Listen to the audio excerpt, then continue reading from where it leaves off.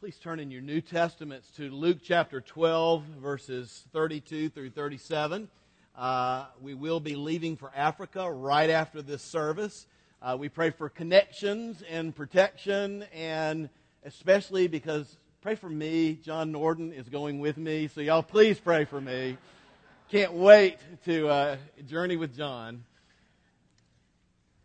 I was sitting over in a corner working on my sermon. Our two daughters were home and in our home, and one of them said, "Hey, Dad, what are you doing? What are you studying?" I said, "Well, I've got two sermons going here. I got the Highland sermon and the Africa sermon. This is the sermon I'm going to be preaching at graduation in Malawi at African Bible College."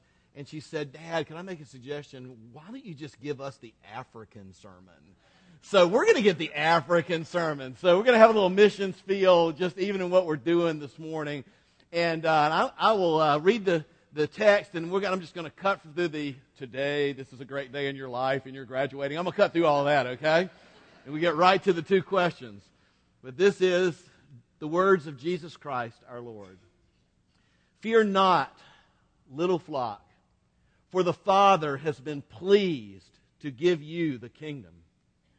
Sell your possessions and give to the needy. Provide yourselves with money bags that will not grow old, with a treasure in the heavens that does not fail, where no thief approaches and no moth destroys. For where your treasure is, there will your heart be also. Stay dressed for action and keep your lamps burning, and be like men who are waiting for their master to come home from the wedding feast, so that they can open the door to him at once when he comes and knocks. Blessed are those servants whom the master finds awake when he comes.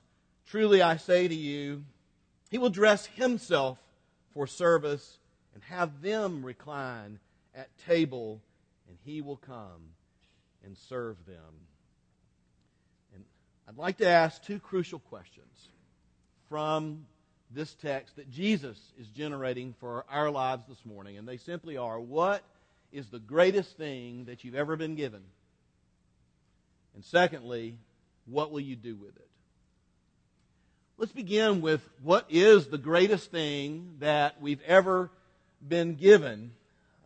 Jesus begins in Luke 12 with helping us understand what that's not. It's actually not graduation from college. It's not any one thing. It's not anything we have. It's not anything we want. And we struggle with these things in our culture. And things are fine. Things are kind of neutral. But focusing on things, Jesus teaches us, is not worth your life.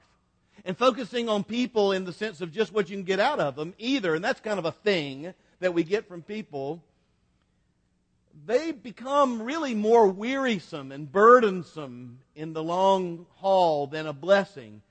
Listen to the words of Jesus, and let's just back it up 10 verses to Luke 12:22. And Jesus said to his disciples, "Therefore I tell you, do not be anxious about your life, what you will eat, nor about your body, what you will put on. Your life is more than food, and your body is more than clothing. Consider the ravens, the birds. They neither sow nor reap. They don't have storehouses or barns, and yet God feeds them. How much more valuable are you than birds? And which of you, by being anxious, can add a single hour to the span of your life? If then you are not able to do such a small thing as that, why are you anxious about the rest? Consider the lilies, how they grow. They neither toil nor spin. Yet I tell you that even Solomon in all his glory was not dressed like one of these. But if God clothes the grass, which is alive today and tomorrow is thrown into the oven, how much more will He clothe you, O you of little faith? And do not seek what you are to eat and what you are to drink, nor be worried, for the pagans, the nations of the world, seek after these things, and your Father knows that you need them. Instead, seek first His kingdom, and all these things will be added unto you. Jesus says that the greatest thing that we have been given is the kingdom.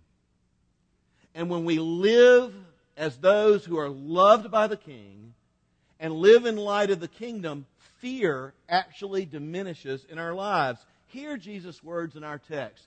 Fear not, little flock, for the Lord, your Father, has been pleased to give you the kingdom. Now, what is God's kingdom? If that's the greatest thing we've ever been given. God's kingdom is simply His expanding reign and rule on earth as He personally reigns in the hearts and lives of people. It is how God is taking the real estate of Satan and making it His. He is pushing the boundaries by His mighty power and in His reign. And if Jesus is saying, if you have a relationship with God through me, and if you have the kingdom, that's more important than anything that you can have. That's better than silver. It is better than gold or anything. And I want you to notice a few things. Not only that living for the kingdom diminishes fear and all the worry about everything, notice the sheer joy in the Father to give this. Fear not, little flock, for it is your Father's good pleasure. It is your Father's joy. It is your Father's delight. This is what God has for us. It's what He wants for us. And it is just His holy, giddy joy and glory that He wants us to live for the kingdom. But notice also that He gives the kingdom to us and He calls us these wonderful words. He says, fear not, little flock. Isn't that an interesting designation? Fear not, little flock. Now, what does that mean, little flock? Well, when you call somebody little, maybe sometimes they're diminutive, but a lot of times that's a term of affection. Pray that we won't get one of those in Africa either, an infection. You know, I still call my daughters baby girl. They are 22 and 20 years of age, but they are little girl or baby girl. That word little is a term of affection. I know that one of them, when she was getting up into about the teen years, one day said to me, why do you call me little? I'm not little anymore. Why do you call me baby? I'm not a baby. I said, because you are my baby.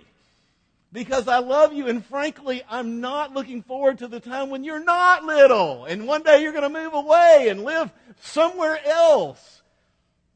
And Jesus is saying to us, hey, fear not, little flock. Jesus is the good shepherd, and He loves us, and He protects us, and He leads us. His skill in your life with His hand of graciousness is beyond comparison. If we would just live with Him and live for Him. One scholar put it this way. He said, little lambs can't protect themselves. They can't provide for themselves. They can't manage the cares of daily life. What they can do is live close to the shepherd. Don't you love that? That's our calling, to know Him by His grace, live close to the shepherd, and be His little flock. So what is the greatest thing we've ever been given? Jesus says it is the kingdom. Fear not, little flock, for your Father has been pleased, is delighted to give you the kingdom. Which leads to that second question. If we were to embrace a relationship with Jesus through God's grace and have the kingdom personally, what are we going to do with it? What will we do with this greatest gift?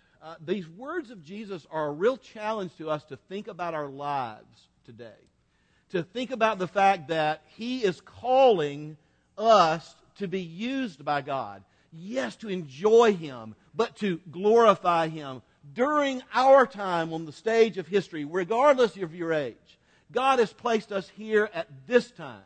And if you belong to Him, God wants to work not only in you, but He wants to work through you and make an impact for the kingdom of God. Christ's little flock at that time actually was little. And you think about it, when Jesus said these words, I mean, there were a lot of people that went to hear him preach, but, one time Jesus said these incredible words of commitment, and everybody turned and left him, and he said, are y'all going to leave me too? To his, close disciples, no. To whom shall we go? Only you have the words of life. So, I mean, when Jesus said this, it was a little flock of just very ordinary people in comparison to the wideness of the Gentile world. And when Jesus said this, he would accompany things like this with stuff like, there's going to be a lot of pressure on your life, and there's going to be maybe some deprivation, and there's going to be some persecution if you will live for the kingdom. It's going to cost you to live for the kingdom. They weren't a societal power block like we imagine Christians are today. I know the Pew study says that Christianity is shrinking. Some of y'all have read that. And that the nuns, the no affiliation, are growing. Look, does anybody really believe that 80% of the American population actually has had a relationship with Jesus Christ and is living for the kingdom? I don't think so. I mean, even those numbers say that the mainline church is shrinking, Catholicism is shrinking, and some other things. But the evangelicalism, Bible-oriented, gospel-oriented Christianity is actually on the rise in our country. And so, look, we know that it's always been a little flock. We might be little, but we've been given the kingdom. You see that juxtaposition? Little flock, kingdom. Let me tell you something about the kingdom. The kingdom of God can't be stopped.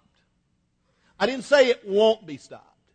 It is our privilege to know God by grace through Jesus. It is our privilege to spend our lives in His service. God's grace empowers kingdom living. That's where it goes.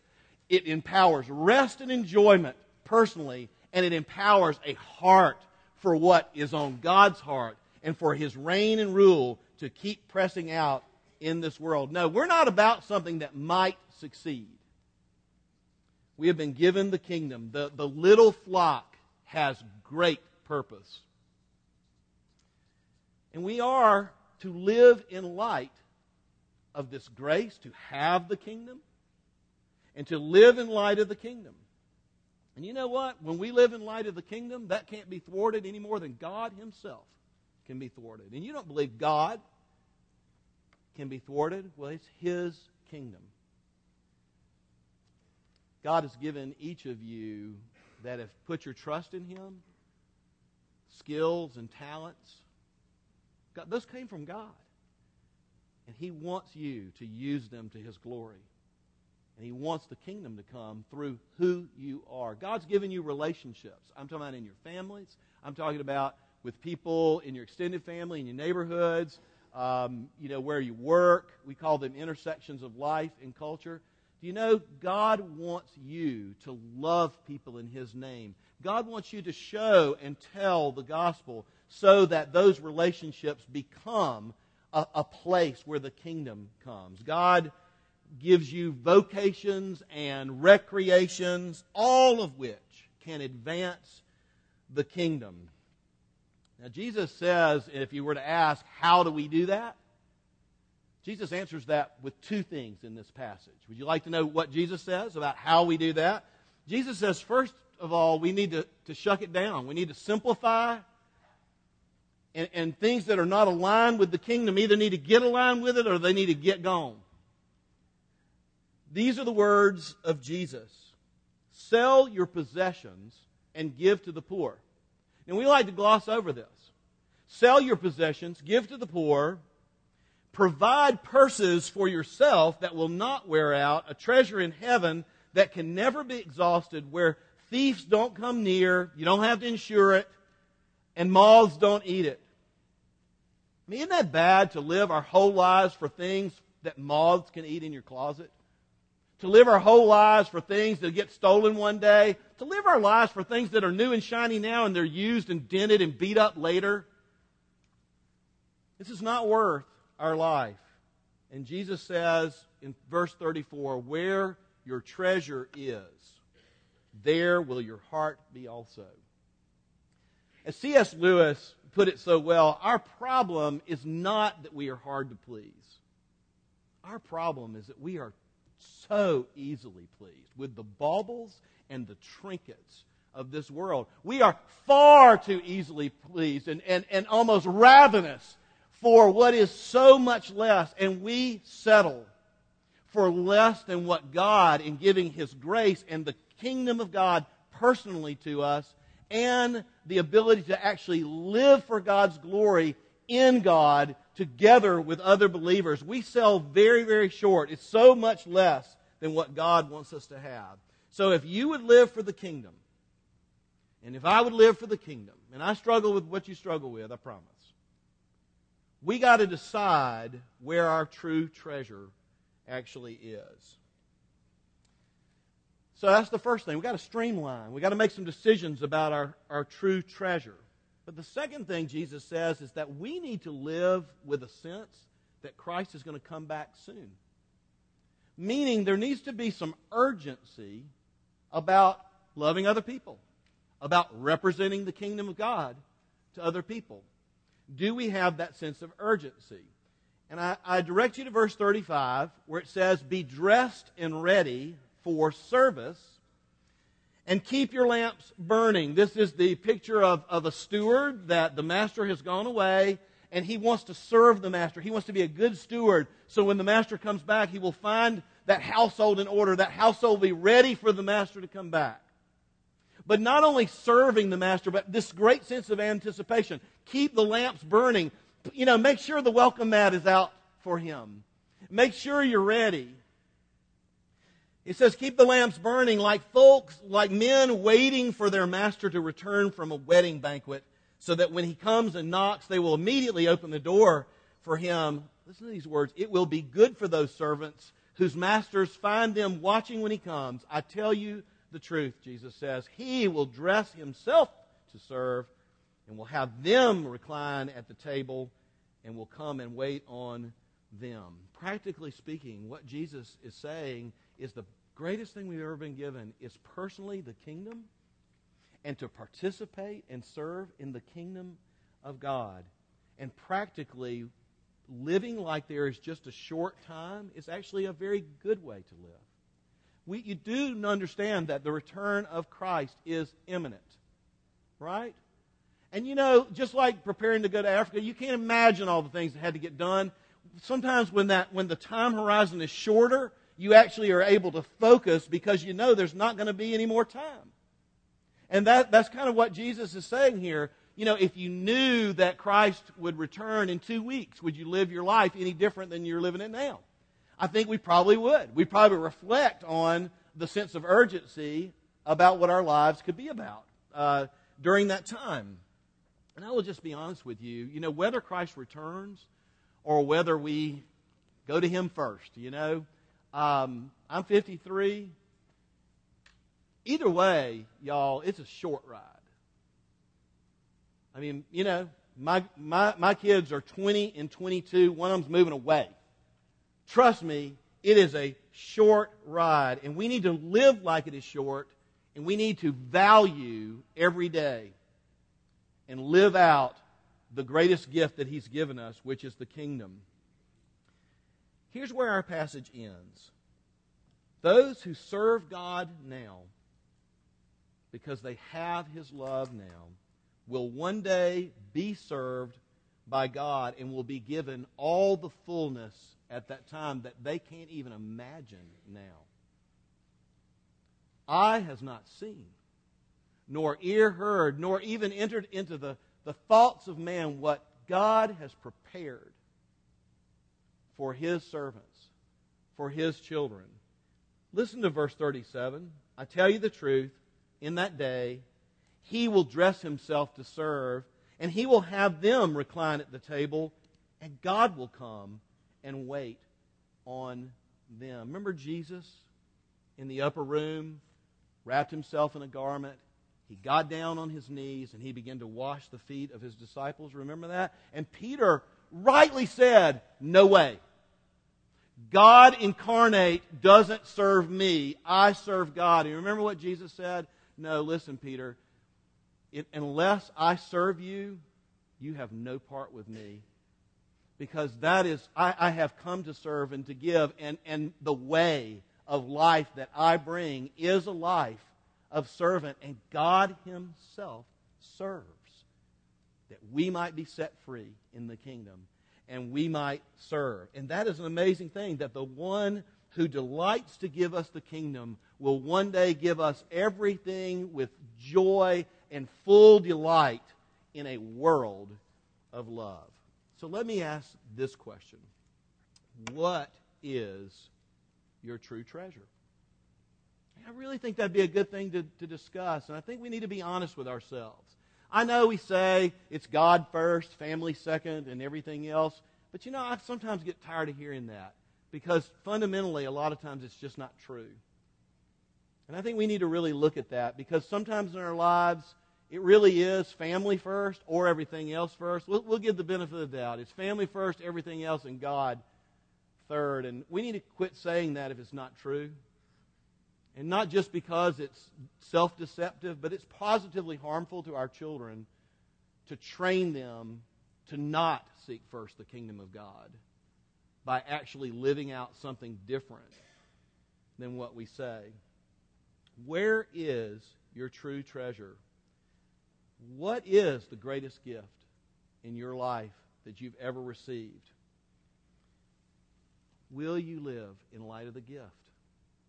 Will you live in light of the salvation that comes to us through Jesus, in light of sins forgiven, in light of a new life that we get, in light of the eternity and the joy, the rest in Jesus' finished work, and the service? Because truly God's grace empowers Christian living, and our joy will be complete. So, I will tell these graduates, go. Go live in light of the kingdom, and you will have a remarkable life that matters eternally. Fear not, little flock, for your Father has been pleased to give you the kingdom. Let's pray. Oh Lord, would you help us to see the beauty and the wonder of your grace, of the kingdom. And oh God, we pray that you would tune our hearts. If you've never put your trust in Christ, you've tried to be pleasing to God in your own way, and maybe you understand that Christ has done it. It's a gift. And you want to put your trust in the Lord. Just pray with me. Lord, I turn from everything that I've called Christianity and I've called religion. I want to put my trust, Jesus, in what you have done for me on the cross. And thank you that even now I have your kingdom. Even now I'm forgiven. Even now my soul can finally rest. But Lord, many of us have walked with you, and all of us are prone to wander. And Lord, it's not just that we wander, but it actually begins to affect our lives and the lives of the people we love and the ministry that you've called us to in the world. So God, would you today open hearts? Would you help us to see that the greatest thing we have is the kingdom?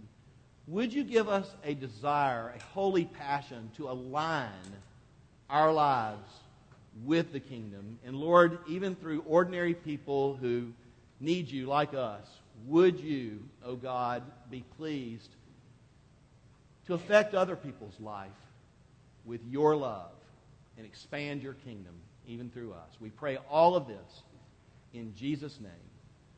Amen.